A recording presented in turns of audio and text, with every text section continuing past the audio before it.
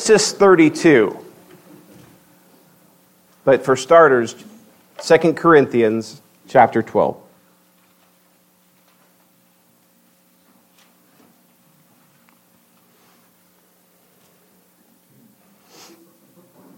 Beginning at verse 1. The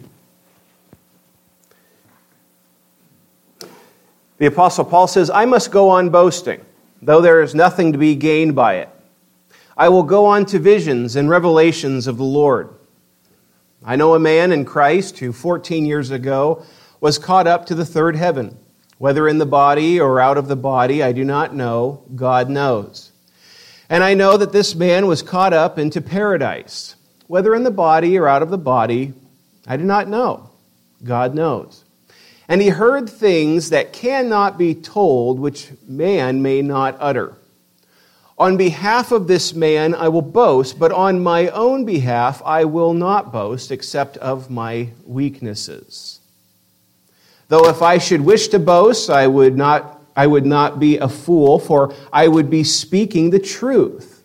But I refrain from it, so that no one may think more of me than he sees in me or hears from me.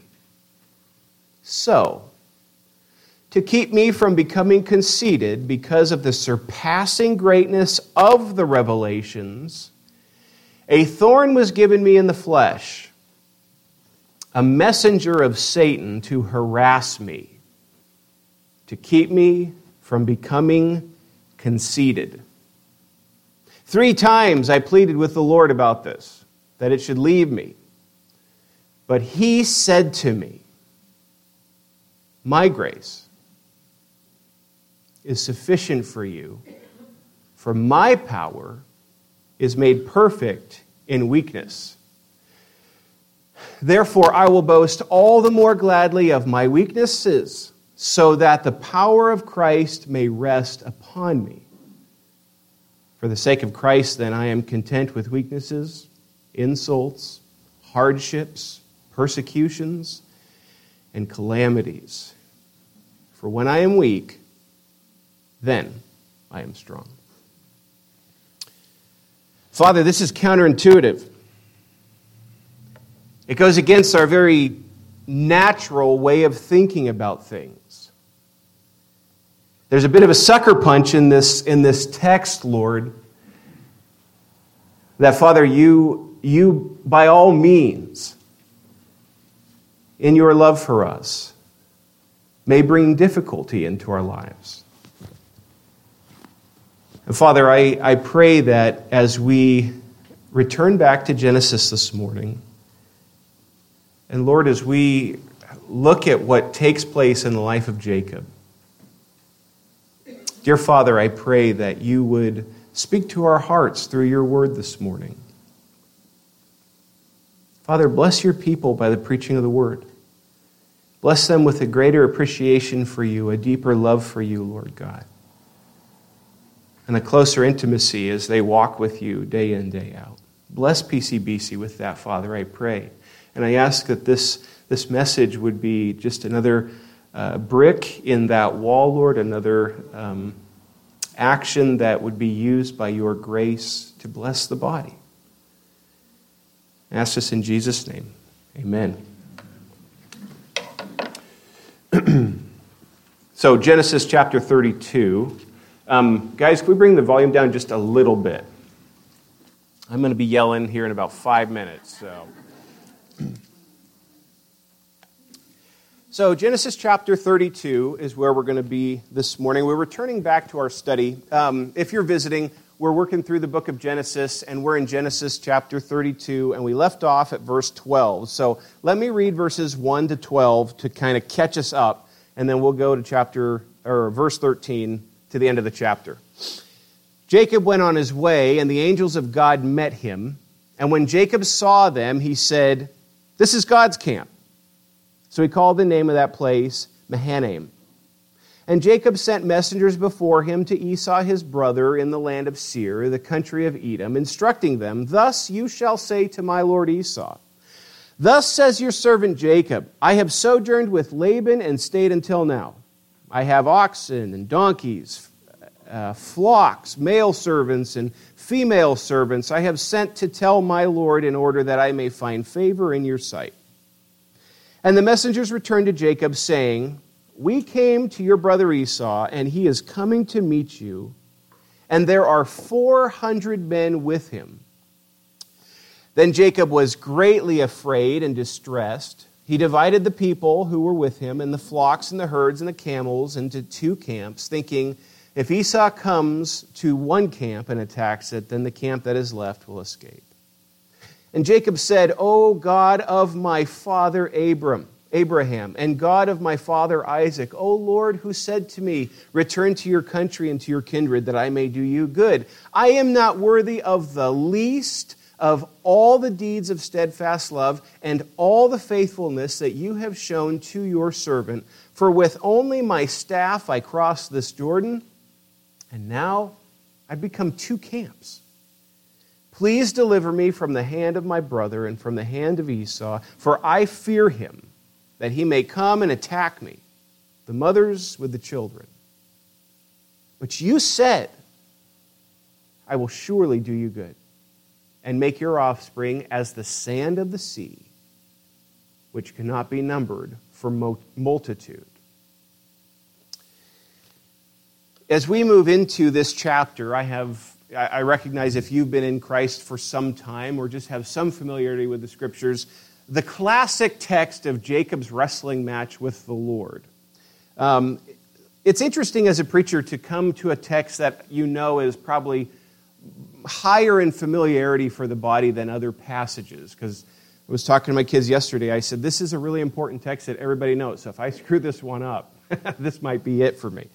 And so I've got to work as hard as I can. And the funny part is, every time I do that with a very familiar text in particular, I come away going, I've never been impacted like that from a text. I made the mistake of thinking I knew what it said because I was so familiar with it. Silly me.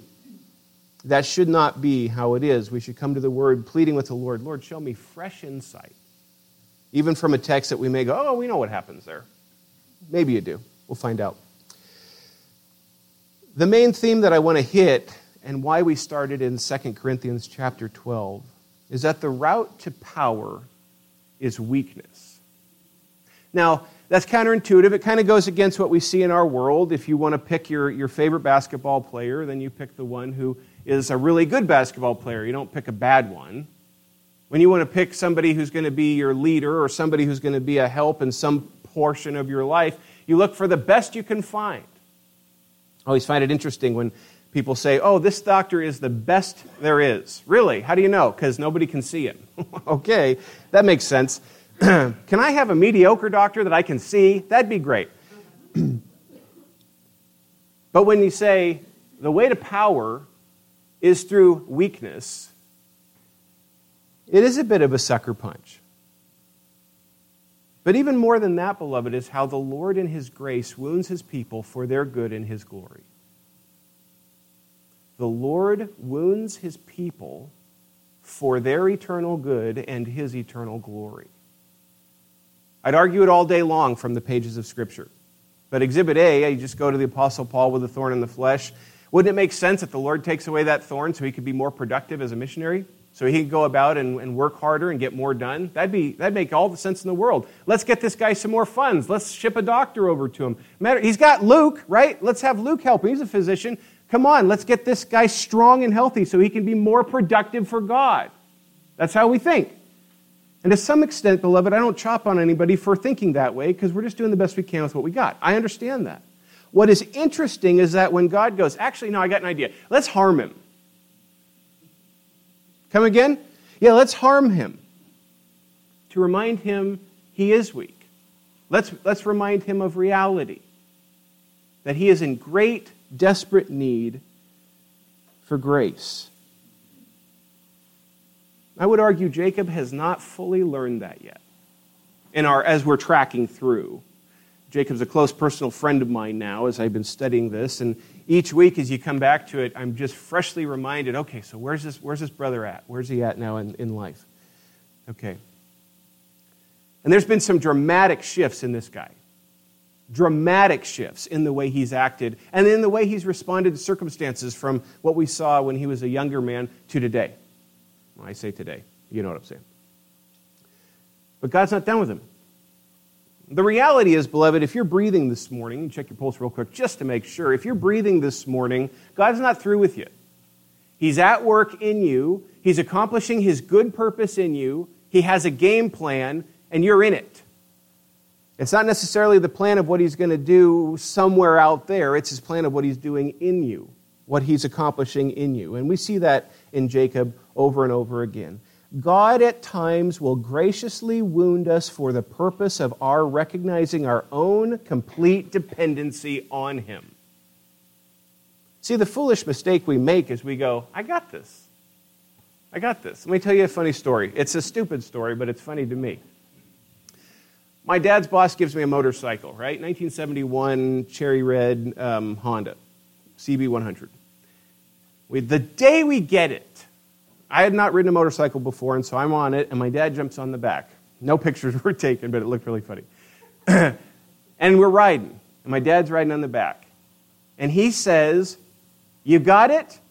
And guess what I said? No! I said no. But he said, "Yeah, you got it." And he jumps off, and I still have scars. No, just kidding.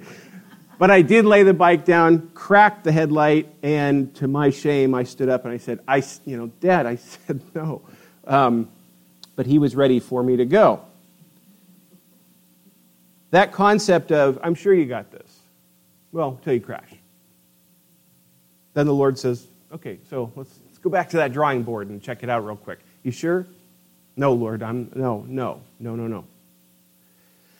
The Lord graciously does that with his people, and I think he's doing that over and over with Jacob, reminding him, Jacob, it's me. I'm the one who's the gracious one. I'm the one who's providing for you. I'm the one who's in your life, keeping your head above water. It's me. It's not you. You're scheming back in the old days. You're planning as you decide which group should go where, all of that. Though it may be strategic, though from our vantage point even looks like wisdom. Jacob, you're still missing it. It's me.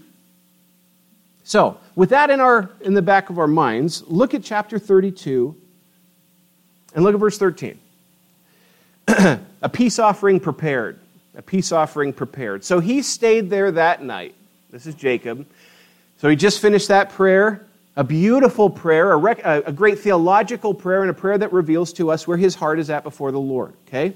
So he stayed there that night, and from what he had with him, remember he divided it up, he took a present for his brother Esau. Now catch this gift. 200 female goats and 20 male goats, 200 ewes and 20 rams, 30 milking camels and their calves, 40 cows and 10 bulls, 20 female donkeys and 10 male donkeys. So he puts together this beautiful petting zoo for his brother.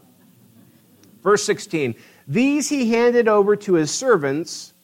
Every drove by itself and said to his servants, pass on ahead of me and put a space between drove and drove. He instructed the first, when Esau, my brother, greets you and asks you, to whom do you belong? Where are you going? And whose are these ahead of you? Then you shall say, they belong to your servant Jacob. They are a present sent to my lord Esau. I picture this as he looks at them. Now, you guys say it after me. They belong to my servant, right? All right, say it with me. All right, memorize. Great. And moreover, he is behind us. He likewise instructed the second and the third and all who followed the droves. You shall say the same thing to Esau when you find him, and you shall say, moreover, your servant Jacob is behind us. Don't forget this part, guys. Behind us. He's coming. For, now we're kind of given the motive, Jacob thought, I may appease him with the present that goes ahead of me, and afterward I shall see his face.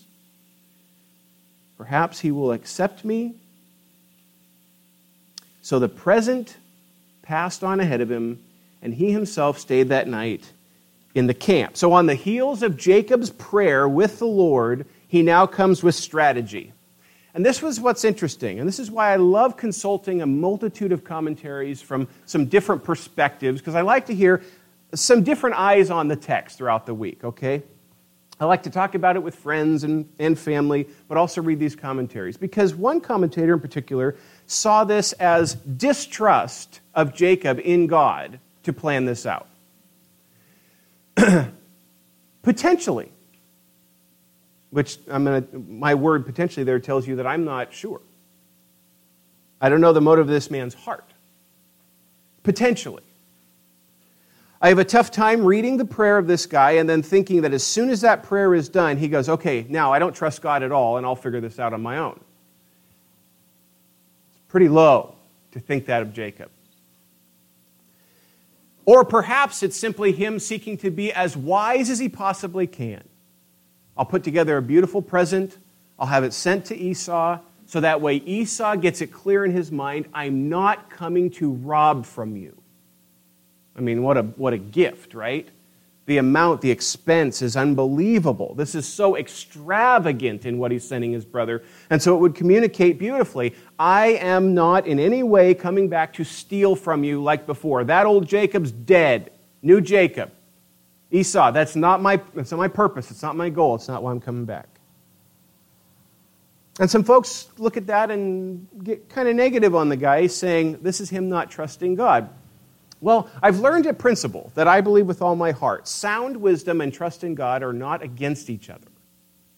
Sound wisdom and trust in God are actually friends. And so is this him not trusting God? I'm not prepared to say that. Is this him fully trusting God? I'm not prepared to say that. But what I see here is a gift is sent to make it clear to his brother, this is the reason I'm coming back to you. I'm not coming back to you to steal from you or anything of that nature, and perhaps you'll accept me back. The other aspect is, and this is me being maybe a little bit over the top, I wonder if there's some repentance in this man's heart towards his brother and all that's taken place prior to. That's me giving more benefit of the doubt to Jacob, right? So is Dan a cynic or is he a sap? Which one? I don't know, be perfectly honest with you. And you know what? Here's where I landed in the study this week. Life never works like that. Life is always weird and gray and mixed when it comes to our motives. Perhaps he fully trusted the Lord. Deep in his heart, he goes, I know what God's doing. I trust the Lord. But I want to do the best I can with what I can do, and so I'll put together a gift for my brother. Not only that, I wronged him pretty severely, just like Laban wronged me. And so I want to make this right. And so all the different motives of fear of man, fear of God, repentance, guilt, all comes together into I want to send a gift. That's where I hang my hat, because I just rarely see where our motives are perfect one way or perfect the other way, but rather mixed. Regardless, over 550 animals are all put together into this big multitude of different droves, the different droves for the purpose of presentation, right? Think about this. Christmas morning, you go, what'd you get me for Christmas? I got you this. They open it up and they go, oh, that's crazy. But that's not all. Then you come and you open up another gift. Oh, you got that. What? Wait, you open up another one. Oh, a set of keys. Yes, and the Harley's outside. Everything comes together.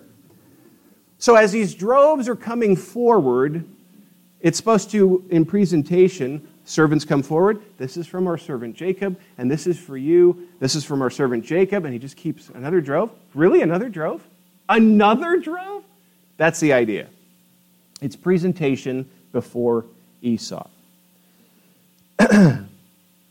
A space between each drove for the purpose of presentation. Jacob gives the lines to each servant ahead of each drove. Jacob's desire, we're told from the text, is to appease his brother prior to his own appearance. I do not think it's wrong, and that's kind of another piece I wanted to say, is I do not think it's wrong what Jacob is doing here. I see no sin here. There's nothing evil about him giving a gift to his brother. He should have guilt. It is a wise move to make it clear ahead of his coming. Not only that, there's 400 guys that are waiting for a big reception for him with Esau. And so I don't think there's anything evil here. I don't think there's sin here. Rather, I think this man is seeking to trust the Lord, but he's also trying to do as much as he can that is left up to him, and he's seeking to live at peace with all men as much as it is up to him. That's where I rest in reference to Jacob's demeanor here. Jacob decided to stay in the camp with a very heavy heart. Look down at your Bibles, verse 22. The same night he arose and took his 2 wives, his 2 female servants, and his 11 children. What do you say when the ship's going down? Women and children, they go first. You guys you've never been in a sinking ship apparently, so women and children go first. So what does he do? He collects his 2 wives, the 2 maidservants of his wives, and his 11 kids, and crossed the ford of the Jabbok. He took them and sent them across the stream and everything else. There's on purpose here. There's no waste of ink. We're being told just how wealthy this man was. As some has already been sent, then that which he had left, he's already sent that in droves, and then he sends his wives and children over and everything else. And you're going, everything? This guy's got more stuff? What that shows us is that God richly blessed him in possessions in the presence of Laban. So he's coming back a very wealthy man. When he was praying and saying, Lord, I'm not worthy of any kind of precious, steadfast love gift you've given to me, he's recognizing not only his family, but also the possessions that are his from God's grace. So he sends the women and children off first. Jacob may have been alone. Now, if you drop down, verse 23, he took them and sent them across the stream and everything else that he had, and Jacob was left alone. Question, is Jacob alone?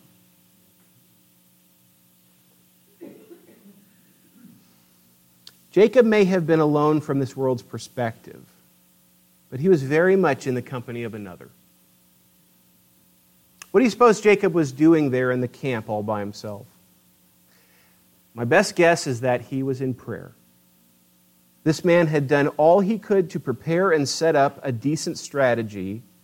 Now all there is to do is sit and wait. I want to read this quote from Griffith Thomas. I found this very helpful because it very much spoke to my own personality and my own heart. Jacob had sent all his family, household, and possessions over the ford Jabbok. But for some reason or other, he remained that night on the opposite bank. He was left alone. Why was this? He was clearly conscious that a great crisis had come in his life. Anything might happen on the next morning when Esau and his 4 children, Esau and his 400 men arrived. He had planned and prayed and planned, and now there was nothing more for him to do. I love this statement. Inaction was the most difficult of all things for so a resourceful and energetic nature. For Jacob to wait instead of to work was the greatest of all efforts. And yet there he was, in the darkness of the night, alone with all the events of the past day clear before him and all the awful possibilities of the coming day well in view. That just so much speaks to those times where you have a midnight prayer meeting, where you're all by yourself. And I don't know about you, but at times, some of those prayer meetings, the circumstances, let me rephrase that, the potential circumstances can just eat me alive. What if this happens? What if that happens? I remember, even myself, I never refer to my dad, but I'm the same way. If there's a long road trip the next day, I'm always sitting in bed wondering what I did not do and what potentially could break in the car that day.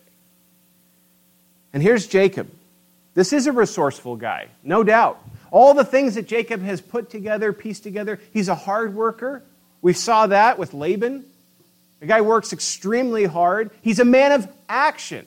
May not have been a man of the field like his brother Esau, but he's still a man of action. He's still a man of preparation. He's still a man of planning. He's a man of prayer. He's a man of God now.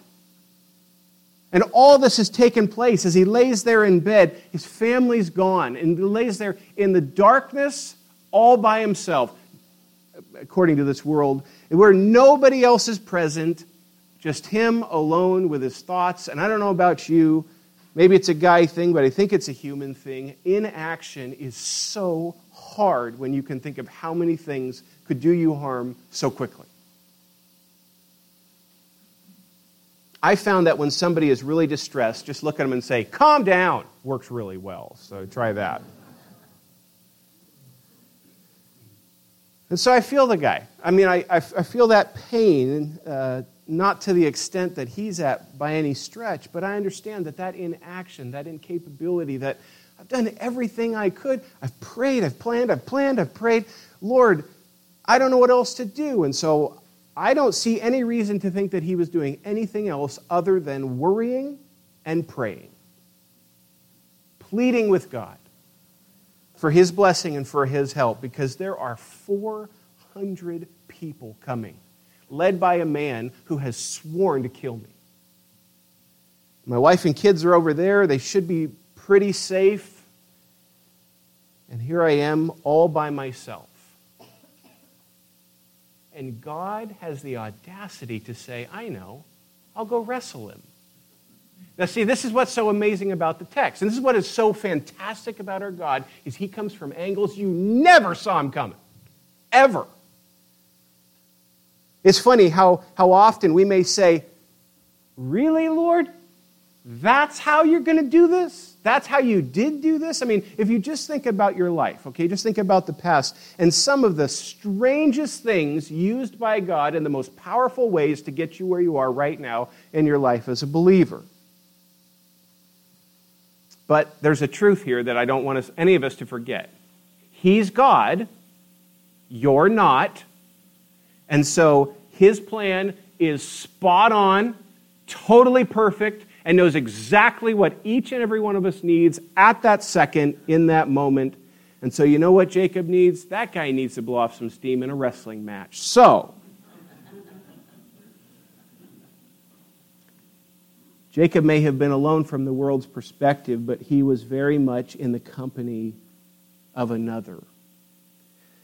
The language here is striking. Look down at your Bibles.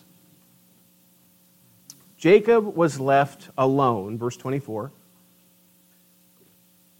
And a man wrestled with him until the breaking of the day.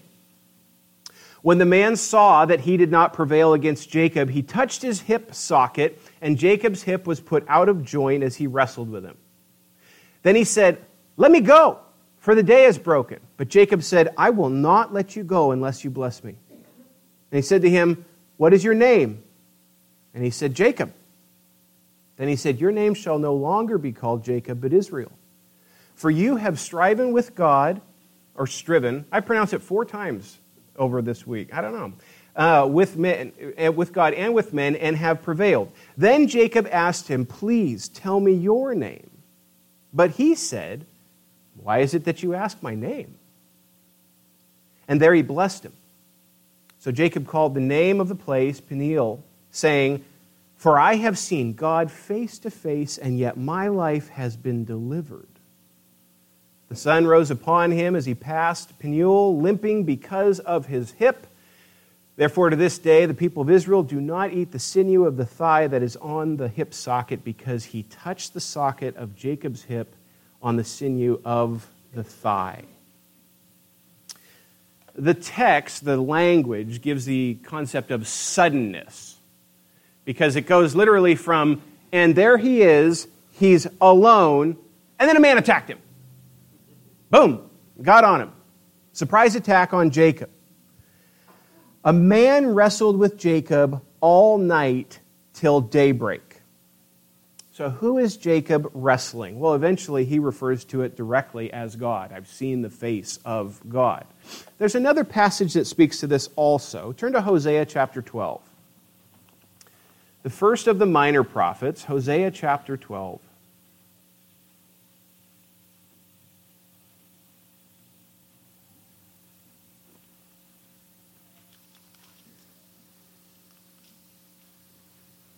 Hosea 12, verse 3, speaks of Jacob's opponent.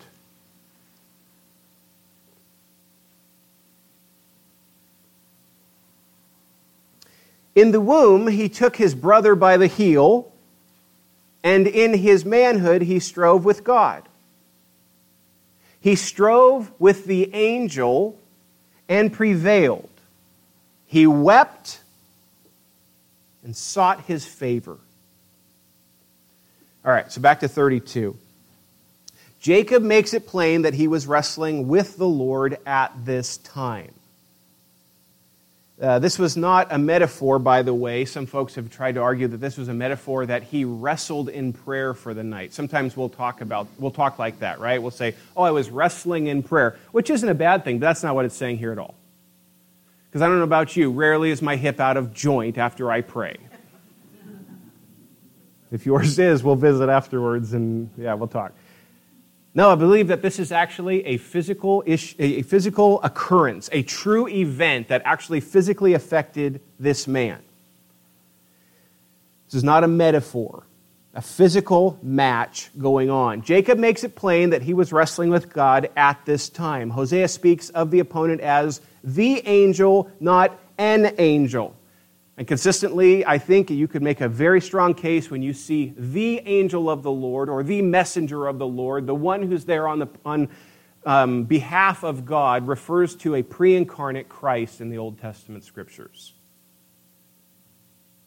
This is an appearance of the pre-incarnate Christ. We have reason to believe from all the scriptural evidence that this was a visible and tangible manifestation of God in the Old Testament. The reason I point visible and tangible is often there's a visible, something that they can see. But here, it's visible as well as tangible manifestation of Almighty God in a wrestling match with Jacob. I believe that with all my heart. After all the study I've done, that's my interpretation. I do not think that this is a metaphor. I do not think that it's referring to something hyper-spiritual. I think the Lord actually manifested himself in a visible, tangible way and actually wrestled with this man, leaving him with his physical hip out of joint for the rest of his days. Now, you ever watched a wrestling match? Maybe you've been in a wrestling match. I've been in a handful. None were sanctioned, but I've been in some. If you've ever watched or been in a hand-to-hand fight, you can imagine what this looks like. It was an exhausting, sweaty affair. Sweat dripping off this old man's beard as he fought with every bit of tenacity and strength he had. And before Jacob lied, I love this thought, before Jacob lied and cheated his way to a blessing from his earthly father, here he's fighting with all that he has for a blessing from his heavenly Father. Simultaneously, this is a key point you cannot skip over, simultaneously, the Lord is making it crystal clear that Jacob is a mere man with absolutely no power apart from his God. The Almighty God is lovingly and patiently wounding his beloved son in order to empower him to meet his great fear, Esau. Now remember, right? Text, context. What's the context? This guy's scared to death of his brother. He's dreading meeting his brother. He's done everything he can in prayer, in preparation of this massive gift. And the reason I think, one of the reasons we are given so much information about the present is to show the amount of fear in the man to the point that I want to overwhelm Esau, that may appease him and touch his heart. And so this is a man full of thoughts, of emotions, no doubt worry. And now he's got a much bigger challenge than Esau on his hands. God knows exactly what he's accomplishing in this wrestling match. Notice in the midst of the match, a mere touch was given to Jacob's hip to put it out of socket. Without the hips, a wrestler has very little in reference to his ability to move. Very, very little in his ability to move. And so what's Jacob do? He does what little kids do with their dad. Wrap around that leg. I'm not letting you go. Look down at your Bible again. When the man saw that he did not prevail against Jacob, he touched his hip socket, and Jacob's hip was put out of joint as he wrestled with him. Then he said, "Let me go, for the day has broken." Now, we don't know exactly what time all this happened. Typically, in all the writing that you find on this particular text, it speaks about him wrestling with him all night. Well, we don't really know when that was, because in the cover of darkness, he sends his family over, then he's there by himself at night. How long was he by himself before the Lord came and this started? I don't know. The text does not say. I don't know how long, but I will say the language lends itself that this was not a 4-minute match, but rather this was something exhausting. There's something given to the perseverance of Jacob in the midst of this wrestling match, that he did not give up. He continued on. If you've ever seen the movie Rocky or the movie Rudy or something like that, that picture of the underdog who just gets pummeled but refuses to stop. He's all heart. And so Jacob says, "No, I'm not. I'm not done. No, I'm not. I'm not done." I just imagine when that hip went out, he yells and then goes, still not done, and wrapping his arm around the leg of his opponent. Even in extreme pain, Jacob refuses to yield without receiving a blessing. Another point that points to this being a manifestation of the Almighty is he changes his name. God changes Jacob's name. Look down at the text. He said to him, this is verse 27, "What is your name?" And he said, "Jacob." Then he said, "Your name shall no longer be called Jacob, but Israel. For you have striven with God and with men and have prevailed." So Jacob, heel grabber, or the cheat, or a cheater, has now been changed to wrestling with God, or he strives with God, or one commentator said he strives and is victorious with God. But the concept that this man has changed, and this is typically what you see in reference to the names in the Old Testament, is that it shows some of their behavior, okay? So this guy, what we're being told in this text is that this man has had a dramatic shift in his life. He has gone from the cheat, the heel grabber, the fake, the manipulator, to a man with all of his heart, has wrestled with man and wrestled with the Lord. His character has become so different to the point God says, from now on, nobody will call you Jacob. Your name is going to be changed because you are a new man. First time in your Bible, I believe, where you see that word Israel. Jacob requests to know his opponent's name. This is fascinating to me. You asked me my name, so I'm going to ask you your name. Then Jacob asked him, verse 29, "Please tell me your name." But he said, "Why is it that you ask my name?" I always love it when somebody poses a question in my question, don't you? The only thing I can get from this, and I'm open to your perspective on the text, I wrestle with it, I'm not exactly sure, but my best understanding is that this is a way of God communicating to Jacob, "You know who I am. Why do you ask me my name? You know who I am. You know exactly who this is.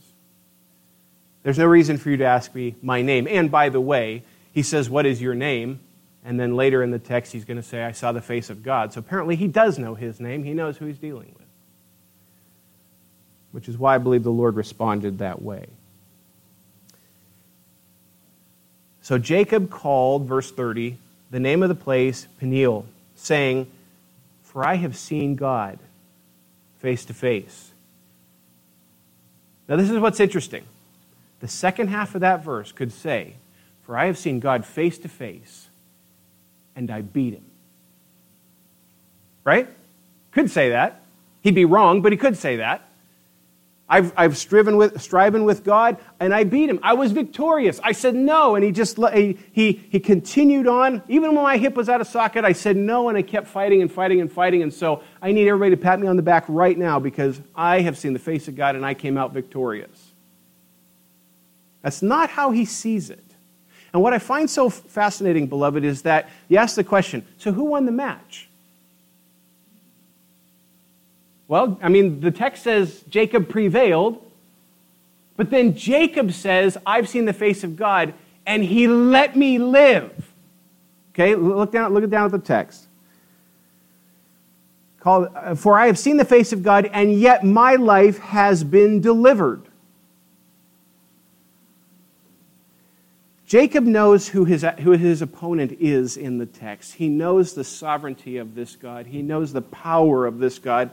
And I think it's starting to dawn on him that, you know what? I think the Lord may have let me win. On purpose, for his glory, for my good, God has come into my life and he has given me the wrestling match of my life for my good. I've seen the face of God, and my life was delivered. The Lord in his kindness was at work. Jacob recognizes the grace of God in this moment. Jacob does not leave arrogant, but thankful for grace and mercy. Now, this last piece has always just kind of fascinated me. Verse 31. The sun rose upon him as he passed Peniel, another spelling of the same place, limping because of his hip. And I asked the question, so Lord, why? Why the limp? What's the purpose? What is God's purpose in giving him a physical reminder of what just took place as he walks away limping? Now, some folks say he limped the rest of his life. That's totally possible. Makes a lot of sense. The text doesn't say that necessarily. It just says he limped at that time away. But I have a tough time thinking that took place without lasting with that guy for the rest of his days. So here's my best shot. Not from the text, I'll own that, and open to discussion on it all day long.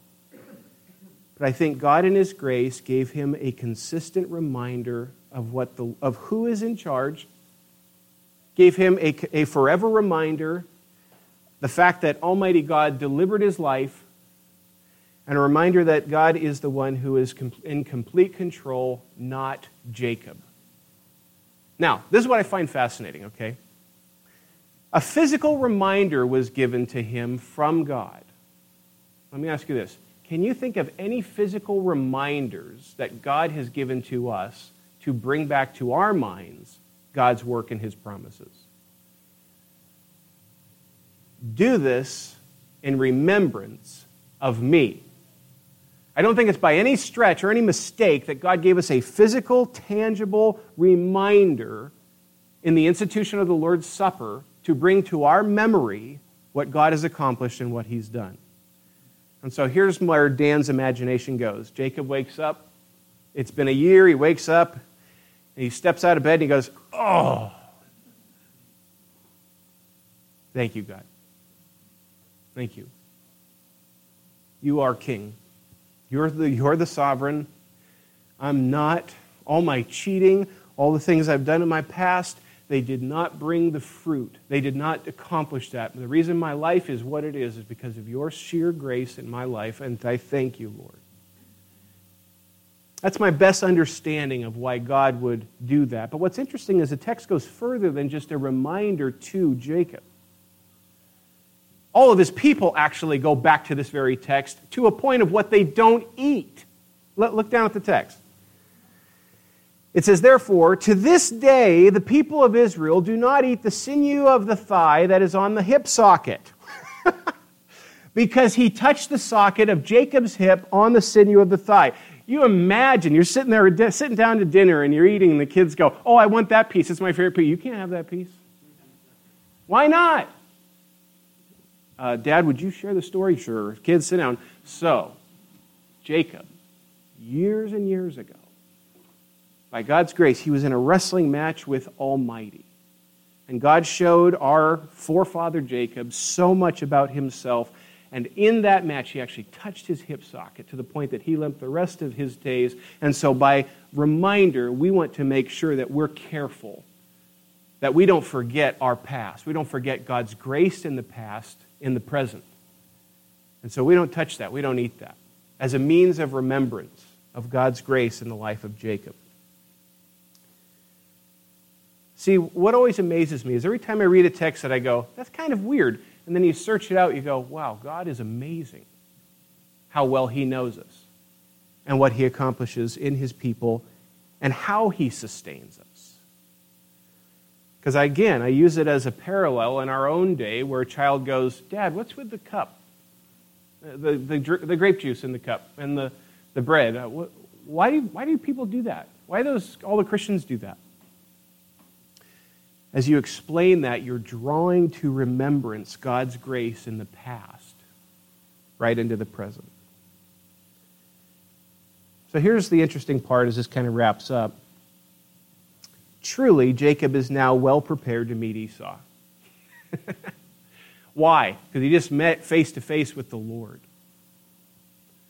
Esau looks about that tall now, and his 400 men look like a whole pile of ants behind him in light of the sovereign king of the universe who has promised, I'll bless you. Our relationship to this world, beloved, and all the potential fears that it can strike into our hearts will be rightly seen the more we rightly know our God and the closer we walk with him. The greater our intimacy with God, the less we walk in fear of the world. Now, this is kind of the drum roll crescendo to this message. Jacob's greatest enemy was never Esau. Jacob's greatest enemy was trust in Jacob. God can do away with Jacob in an instant, or with Esau in an instant. You see 400 men and all this stuff, and the Lord's going, Jacob, that is not where it's at. That's not the issue. I can do away with that in a second. Done. Jacob, the issue is what I'm accomplishing in you, not the circumstances. You're so focused on the circumstances, and you're not recognizing the need in you that I'm working on.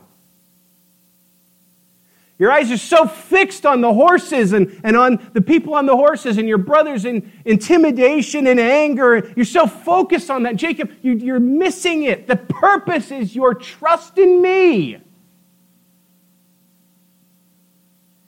Jacob, your enemy's the guy in the mirror. That's the one you're fighting.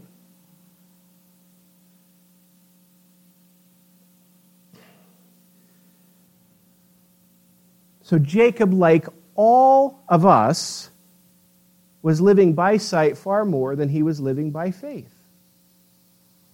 The wrestling match did not leave Jacob feeling more independent but grateful for God's grace and protection. Jacob is progressively seeing that his main task is to trust the Word of God. So, beloved, may we just freshly today, petition our Lord for greater faith in him and in his promises, in his holy word. The more we recognize and acknowledge our dependency and weakness, the more we will see God's power and strength in us. So, I love how the Lord so kindly pieces together the call to worship with the message. Because unbeknownst to you, I called Don this week and told him, hey, Romans 8:32, that'd be great. No, I didn't talk to him. But seeing how God, if he's given us his Son, why would he not freely give us every good gift as well with his Son? And as these promises pour out of the Scripture, my prayer and hope is that it's not like a ping pong ball against a rock wall when it touches your heart. That it'd sink in deeply. And you go, oh, that is so true. I know that's true. So that, brothers and sisters, that when the circumstances around you make it appear as if God is impotent and incapable of coming to your rescue, he charges in by his word, and he rescues you from your own lack of trust in him. I see that's what he has done here with Jacob. Jacob is ready to face any man because he has faced God. The more fear of man, the less we fear the Lord. The more we are in a right relationship and we recognize God for who he is, the less we are afraid of these people and out in this world. So last point. I may have already said that. It doesn't matter. Last point. I am convinced, I am absolutely convinced, our fear in evangelism is swallowed up the closer we get to the Lord. The more you are in recognition with God, the more you are right before him, the more you love being in his presence, the more you see this world breathing its threats as your mission field and not as your enemy. Because what do you have to be afraid of? The sovereign of the universe is right behind you. So relax. Herald the good news with great triumph. Because the sovereign of the universe has said, I am with you always, even to the end of the age. Go, therefore. Remember, he said the therefore, right? All authority in heaven and on earth has been given unto me. Go, therefore, and make disciples. Beloved, the fear of God swallows up the fear of man. Let's pray. God, thank you for your word.